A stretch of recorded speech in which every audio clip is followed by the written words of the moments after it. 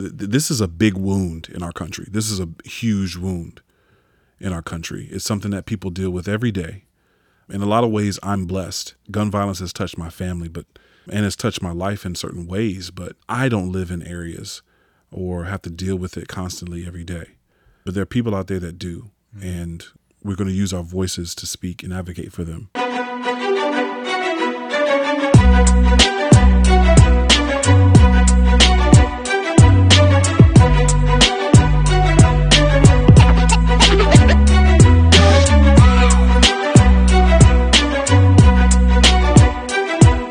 Test, 1, 2, 3. You know who I be. It's your boy Don Wall, aka Moral SP. Of course, I'm here with Carl, the homie. Welcome to Embrace Matters of Richmond podcast season 4. If you're just joining us on our journey, Carl and I have been getting to know our community and the issues that threaten to tear us apart.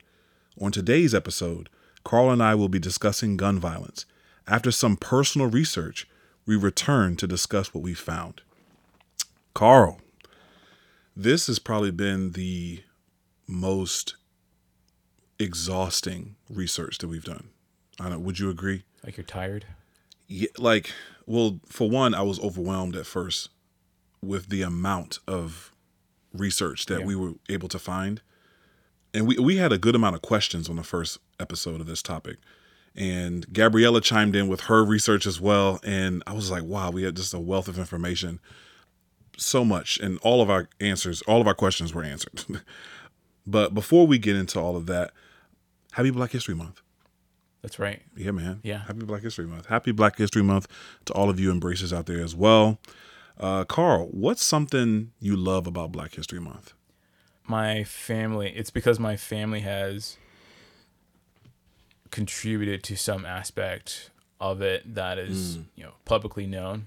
Of course, all Black families would have contributed to it, but what makes it special for me is my grandfather was a Tuskegee Airman, and he fought in World War II and served. I got a few stories from that, and I'm hoping to learn more about his service and that history from my family real soon. Yeah, that's awesome, man.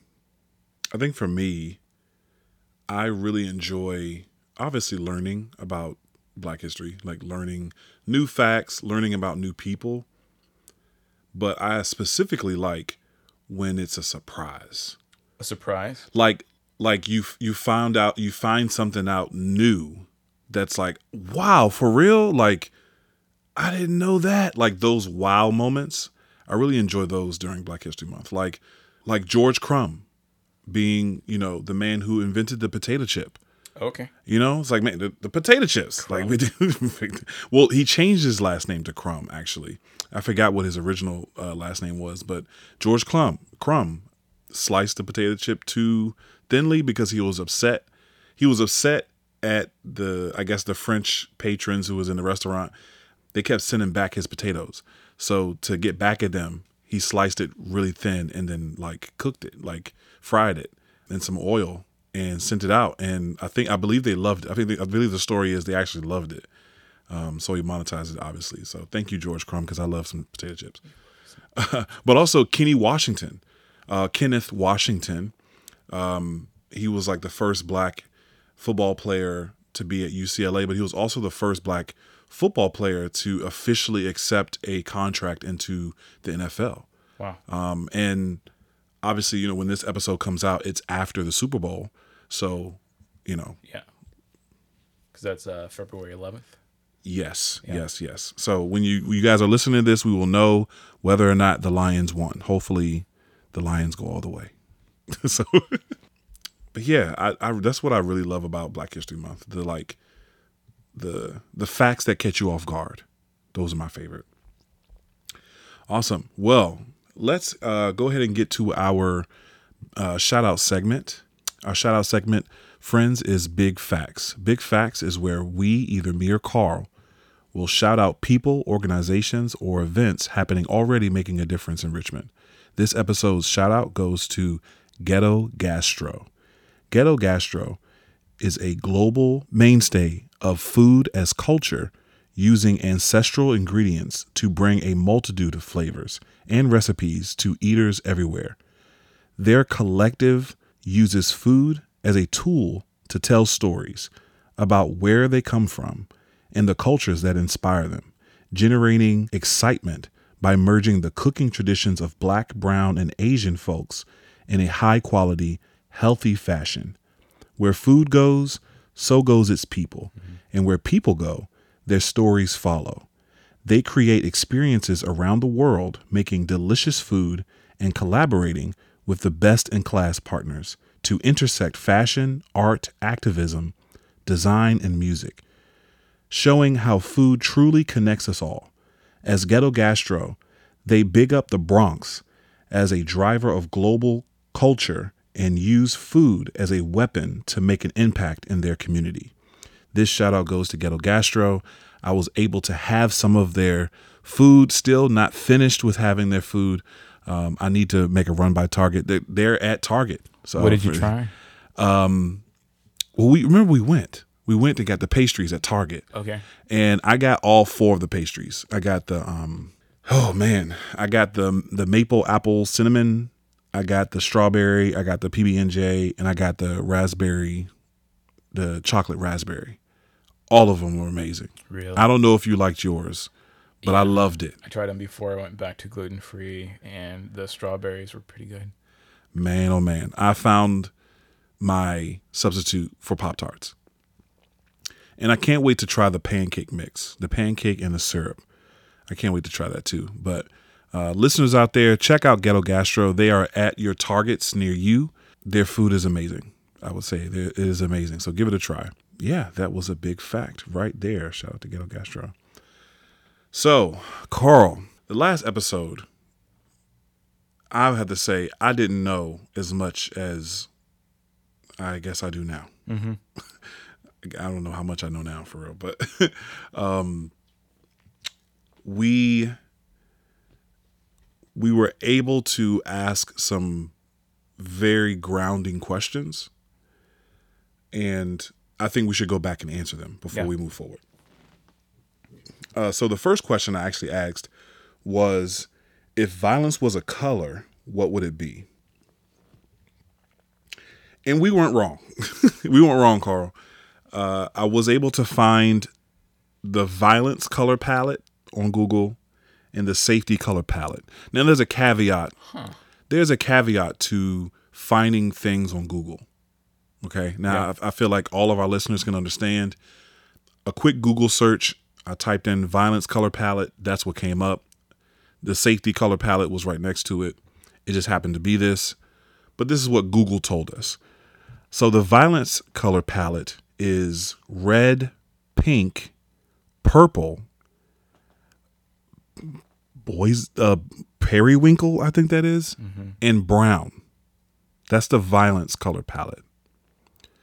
The safety color palette is, oddly enough, red, orange, white, yellow, green, and blue.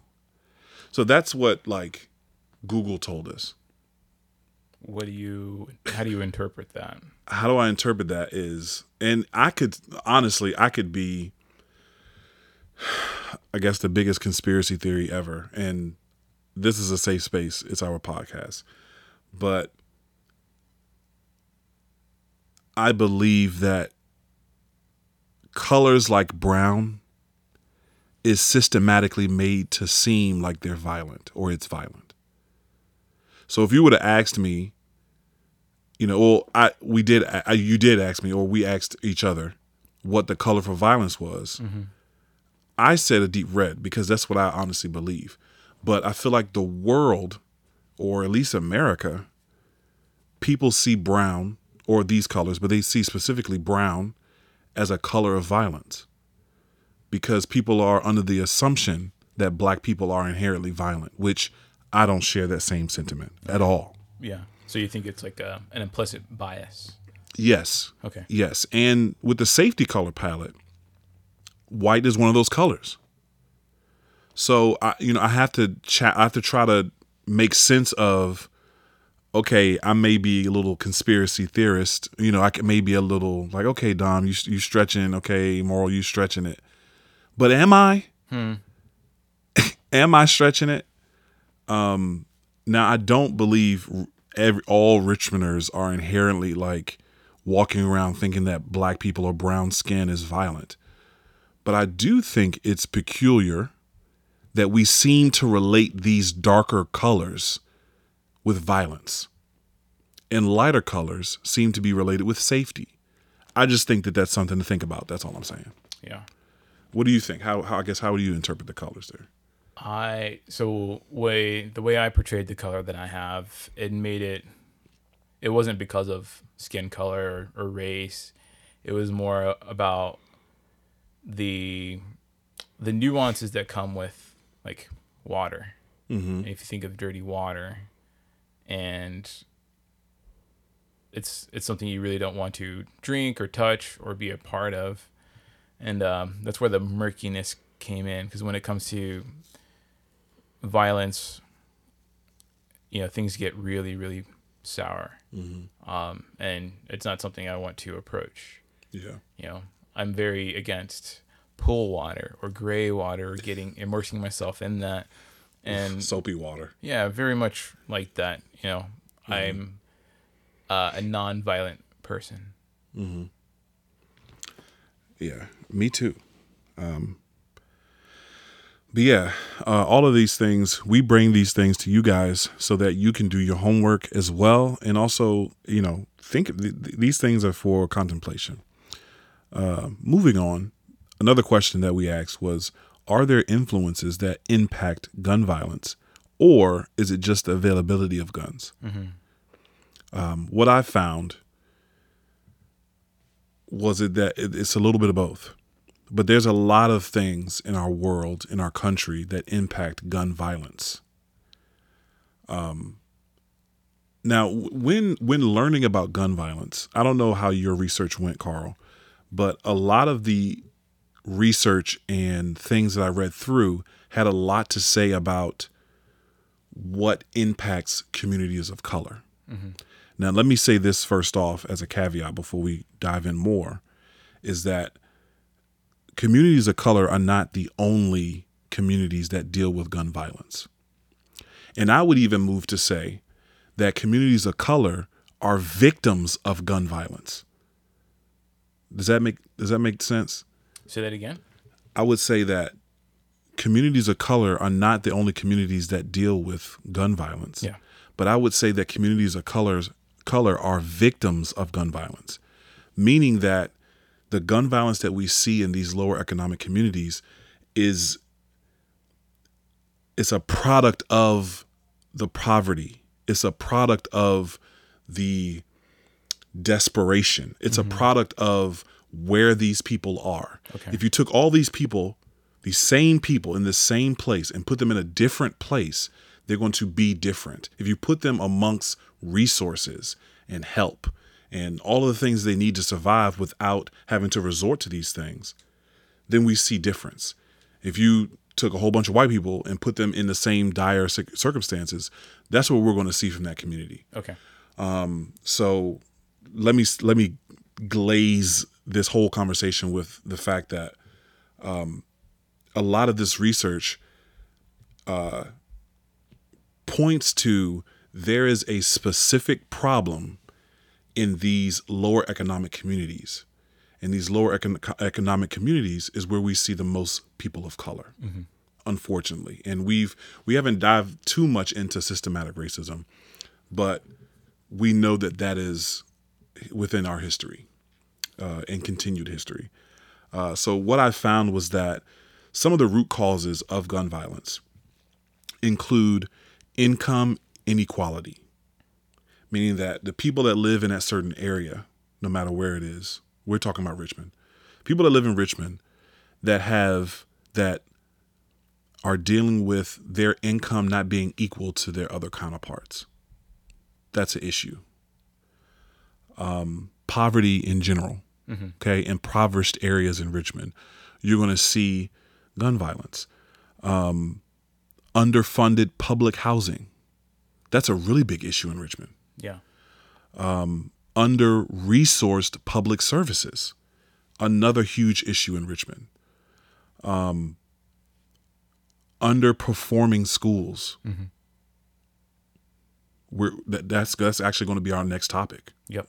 Is speaking about schools in Richmond. Lack of opportunity and perceptions of hopelessness. And that one actually stuck out to me. Sure.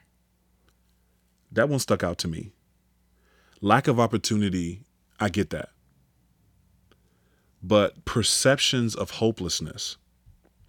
There's a lot that goes into the mental health of people that live through or live in these lower economic areas.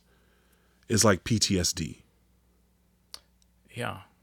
One of my favorite rappers, Kendrick Lamar, talks about. He raps about his, him surviving Compton.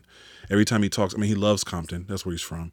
But in a lot of his songs, he definitely opens up about he has survivor's guilt. He feels like he's lived through something traumatic, and he made it out of that trauma, but he's living with this guilt, and there's mental instability of how he copes with it.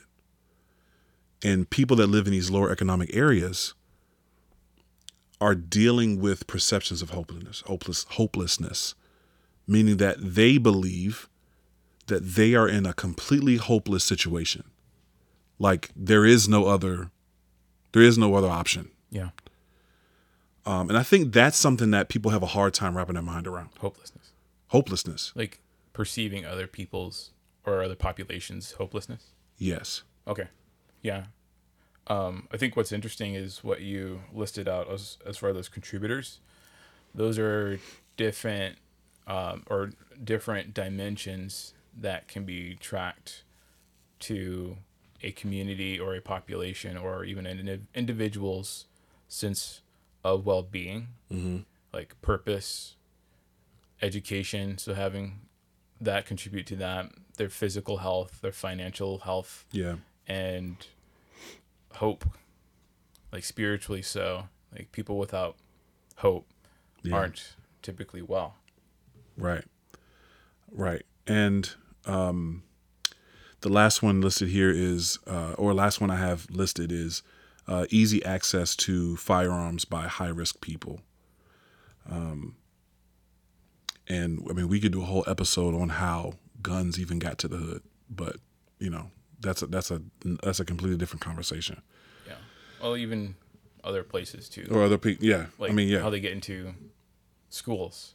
Right. Yeah. How do they get to the school? How do even? Yeah. Like how do they even get to? Like these specific type of guns. How do they even get to these concentrated areas? Yeah. But that's a whole nother conspiracy theory moral.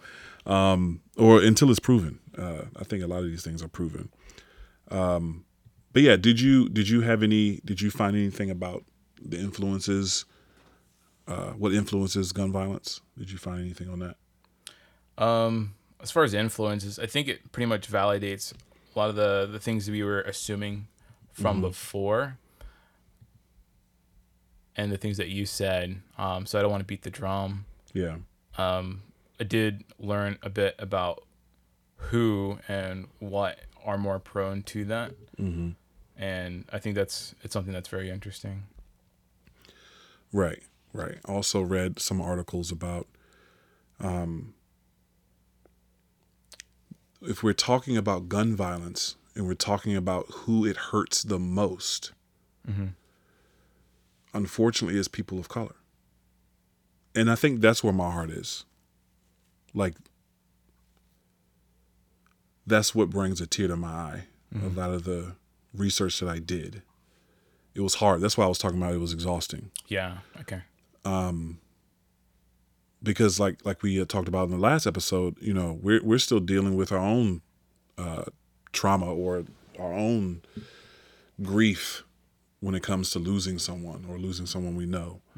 And it impacts everyone, no matter what color, but it impacts everybody. So another question I believe that was asked was, how do we reduce gun violence?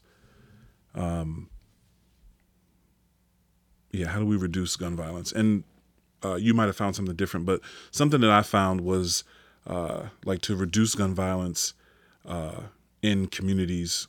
It's, U.S. law, like policymakers need to, implement, like, I guess the word that was used was common sense gun laws. What does that mean? I believe that means is like obvious, like duh. Like, I'm not trying to trivialize this topic, but just like common sense gun laws means like obviously these are laws and rules that should have already been in place. Like, this is when we talk about people, it being legal for people to carry firearms, obviously you ought to have some regulation with that. This isn't the Wild West, there should be things in place to protect people. Yeah. So common sense gun laws, investment in different communities, certain intervention, initiatives that address gun violence. I think like teaching. Okay, gotcha. Like teaching about respect of the firearms, teaching about how to store it, how do you keep a firearm in a house, or warning signs of when to not do that. I just there's so much that goes into having a firearm, or at least not enough goes into having a firearm that need to be implemented. That's right, and I think some other interventions could be that it's buyback programs. Mm-hmm. That'll be critical to reducing the access that we were talking about before. Mm-hmm. Like you said before, when you think of America, it's almost synonymous with violence and guns. And we're not the only ones that think that. It's even abroad that folks think that, is because of how many weapons there are in the country. Yeah. Let alone inner city. Yeah. We did ask about the weapons detectors at Henrico County Public Schools. Scanners. The scanners, yeah. So I did find out during like last school year, 2022, 2023, Henrico County Public Schools recovered 7 guns within that school year. 7 guns. And I believe it was even more weapons. It was something like 87 weapons. Or at least in the year previous, it was the whole district had received 87 weapons, and 9 of them were guns. Yeah. So the spokesperson for Henrico County Public Schools said that the school district planned to install the weapon detectors systems at all the middle schools by Thanksgiving Day. So it seemed to be an initiative. Like, it was like, we are doing this now. And they had it down to a science. I mean, the kids are pretty used to it now. Yeah. Used to coming into the school, taking yourself out your bag, going through the thing, just like the airport, But obviously, being at school is such a different experience now than it was when we were even in school. I felt safe back then, yeah. Yeah, I felt safe at school. I was in a Richmond area school. I won't say what school specifically. In the last week or so, and there was a scanner. Mm-hmm. And I was talking to a friend after seeing it, and he was recognizing that they used to just turn them off because they never really worked. I think that's from years ago, but now it's like it's something we have to rely on. Yeah. And as far as the ones that are going into Henrico schools, because that's their most recent intervention, the spokesperson said it was based off of community feedback that they wanted them in the schools. Like, they polled parents, and sure maybe even some students, and they indicated that they would feel safer with them in their schools. Yeah. So, like, it's the population that doesn't feel safe. And I think that's why I think that this topic was so important to do, because safety, the lack thereof, like the lack of safety is impacting schools. Even at taking it off of Richmond for a second, but we know about countless school shootings, so much so that there are mandatory active shooter drills. Yeah. I think even in the research, there's one question that still hasn't been answered. What's that? Why hasn't anything changed yet? It's a good question. One of the things that came up in the research was specifically Richmond. If you look year over year for the last 6 or 7 years, maybe a bit longer, and one of the ultimate outcomes from gun violence is homicides.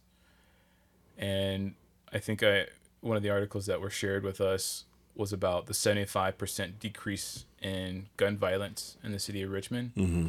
And there's a count of, like, it peaked in 2022 with around 76 deaths and or injuries from gun violence. And they were celebrating from the last year how that decreased. Mm-hmm. And it returned back down to around 66 people died. Mm-hmm. So the gun violence prevention program initiated by the mayor started a few years ago when it was still. So now they're just back to their baseline from when they really started to implement the program. Yeah. So is there really any improvement? 21 and 22 were significant years in data science. So you would call that a messy year because all the influences from that. The baseline is still the problem. Mm-hmm. The problem is still the problem. Like, right. More than one dead person because of gun violence is still a problem, especially senseless gun violence. Yeah. Or mistaken usage or improper usage because people don't know how to use them. Right. Yeah, I mean, this is definitely an issue that impacts so many different areas and facets of life. Yeah.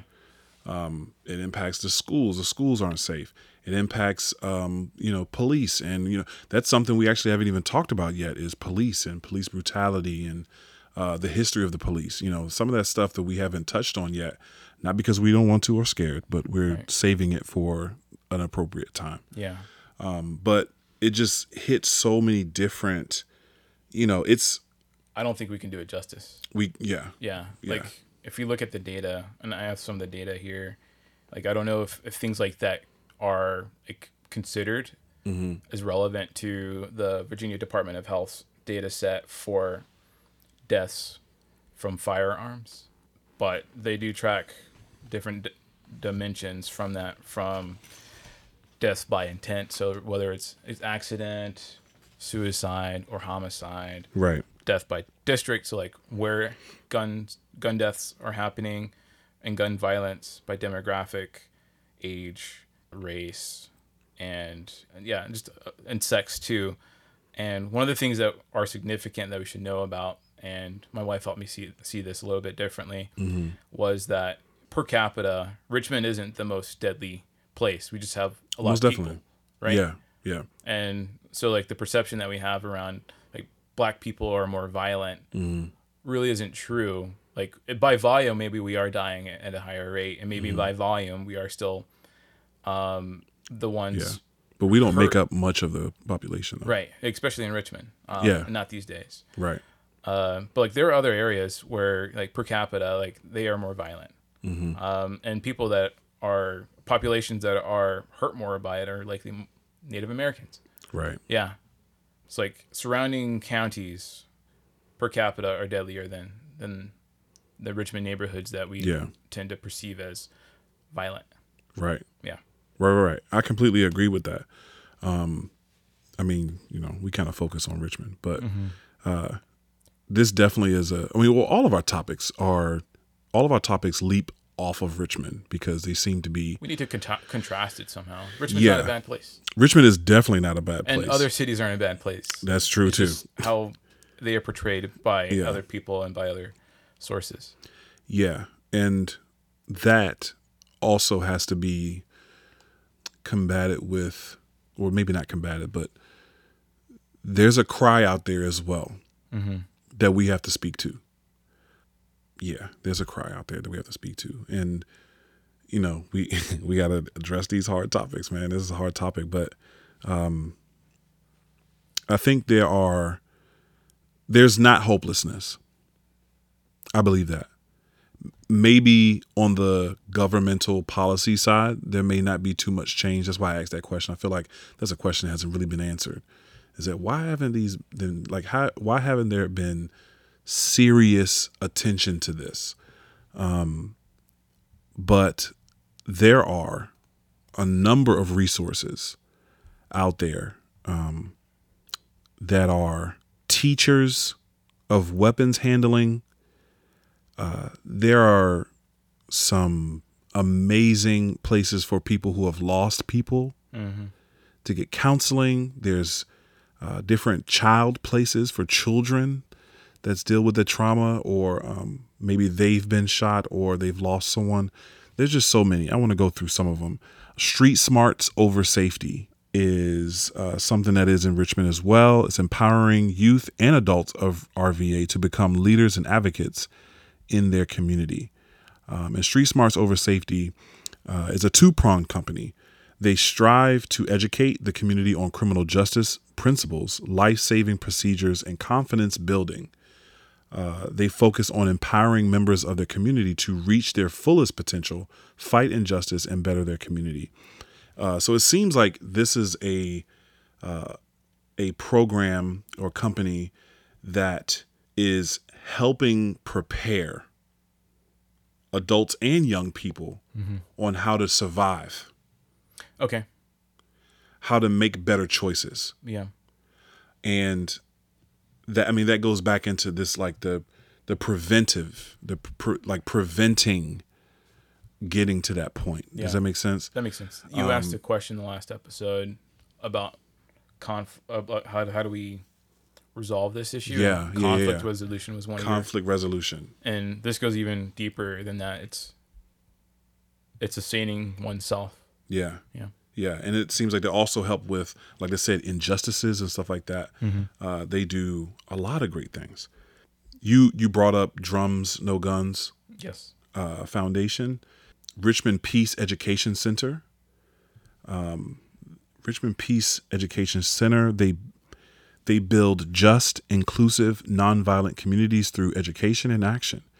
And it seems, they are a center that is dedicated to creating and protecting affirming spaces that embrace cultural humility and create ties of respect and appreciation across generations, cultures, race, class, religion, regions, gender, and sexual identity in order to build an inclusive community. And this just kind of goes into communal support. And again, this is all preventative stuff. This isn't reaction. Not that that's bad. There's some reactionary stuff too, because again, people are touched by gun violence, and there needs to be a reactionary program as well. There's Child Savers. Child Savers is Children's Mental Health Services.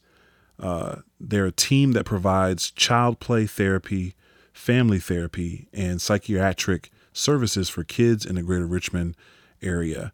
They connect with trusted child therapists and, through their outpatient, school-based, virtual, and immediate response therapy.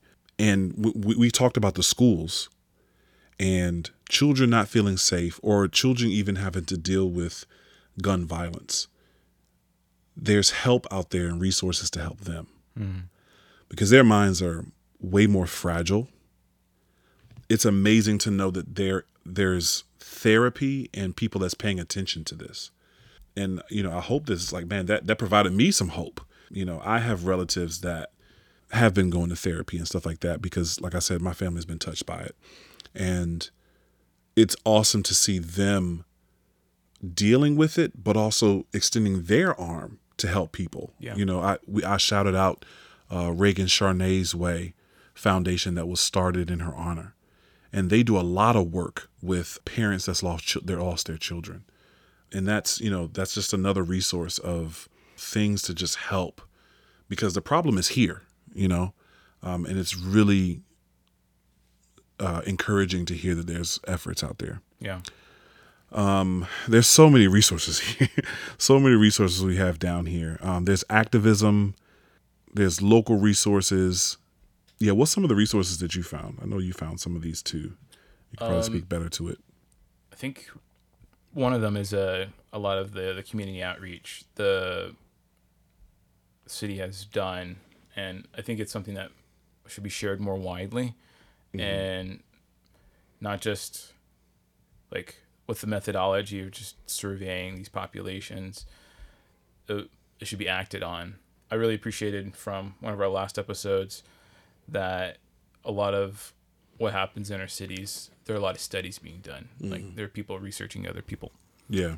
There are master plans being created, initiatives being created, but how much of that is being acted upon? And one of the surveys that the city did, they surveyed people from gun violence hotspots like Gilpin, Mosby, Whitcomb, Hillside, Fairfield, Belt Atlantic, because they are prone to gun violence. And what they heard were some of the concerns around the pressing issues facing their community. Guess what number one was? What? Guess. Dom. It's gun violence. It's gun violence. Yeah, that's the number one pressing issue from that population. Like they're concerned about the gun violence in their communities. Yeah. But the other ones are some of the contributors that you were talking about before. Lack of access to programs and resources. Yeah. Other violence like gang violence, lack of employment, lack of trauma and healing support, mental and emotional health, food access, and then other. But again, all those were the things that contribute to what contributes to people resorting to violence. Yeah. And also some of this research it talks about, just even all the way down to like the practices of gun makers and sellers. Okay.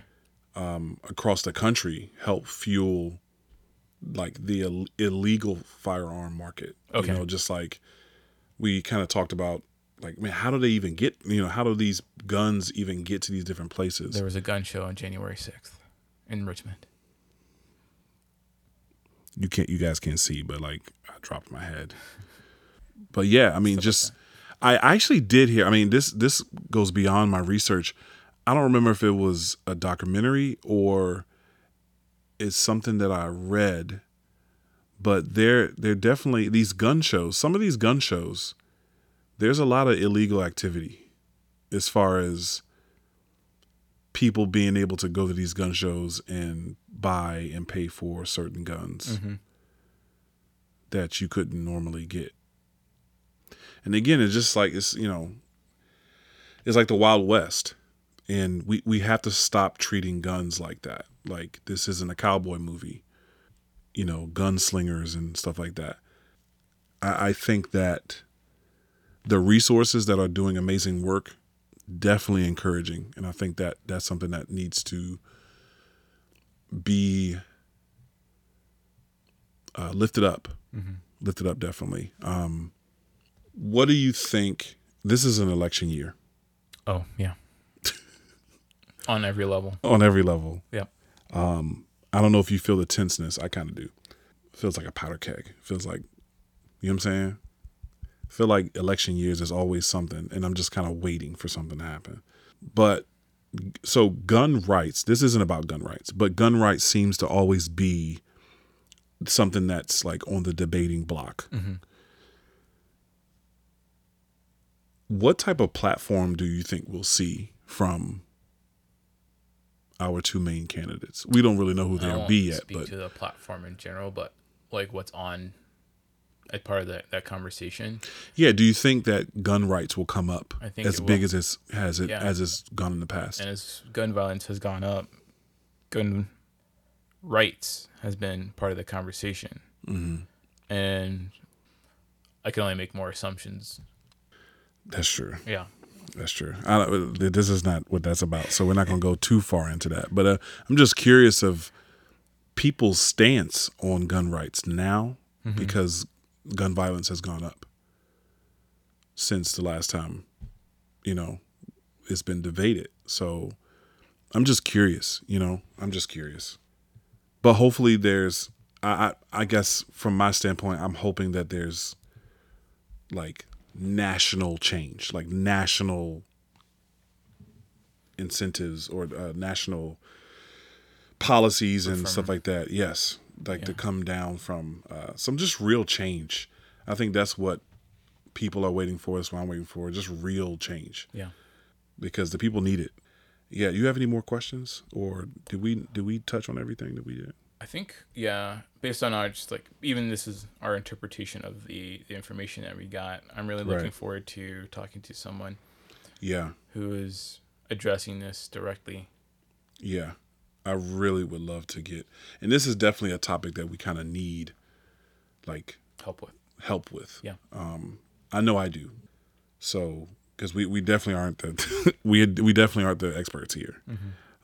So, I will say that if you happen to be a listener, and you've been touched by gun violence in a way, there's a number of resources in Richmond that help with different things.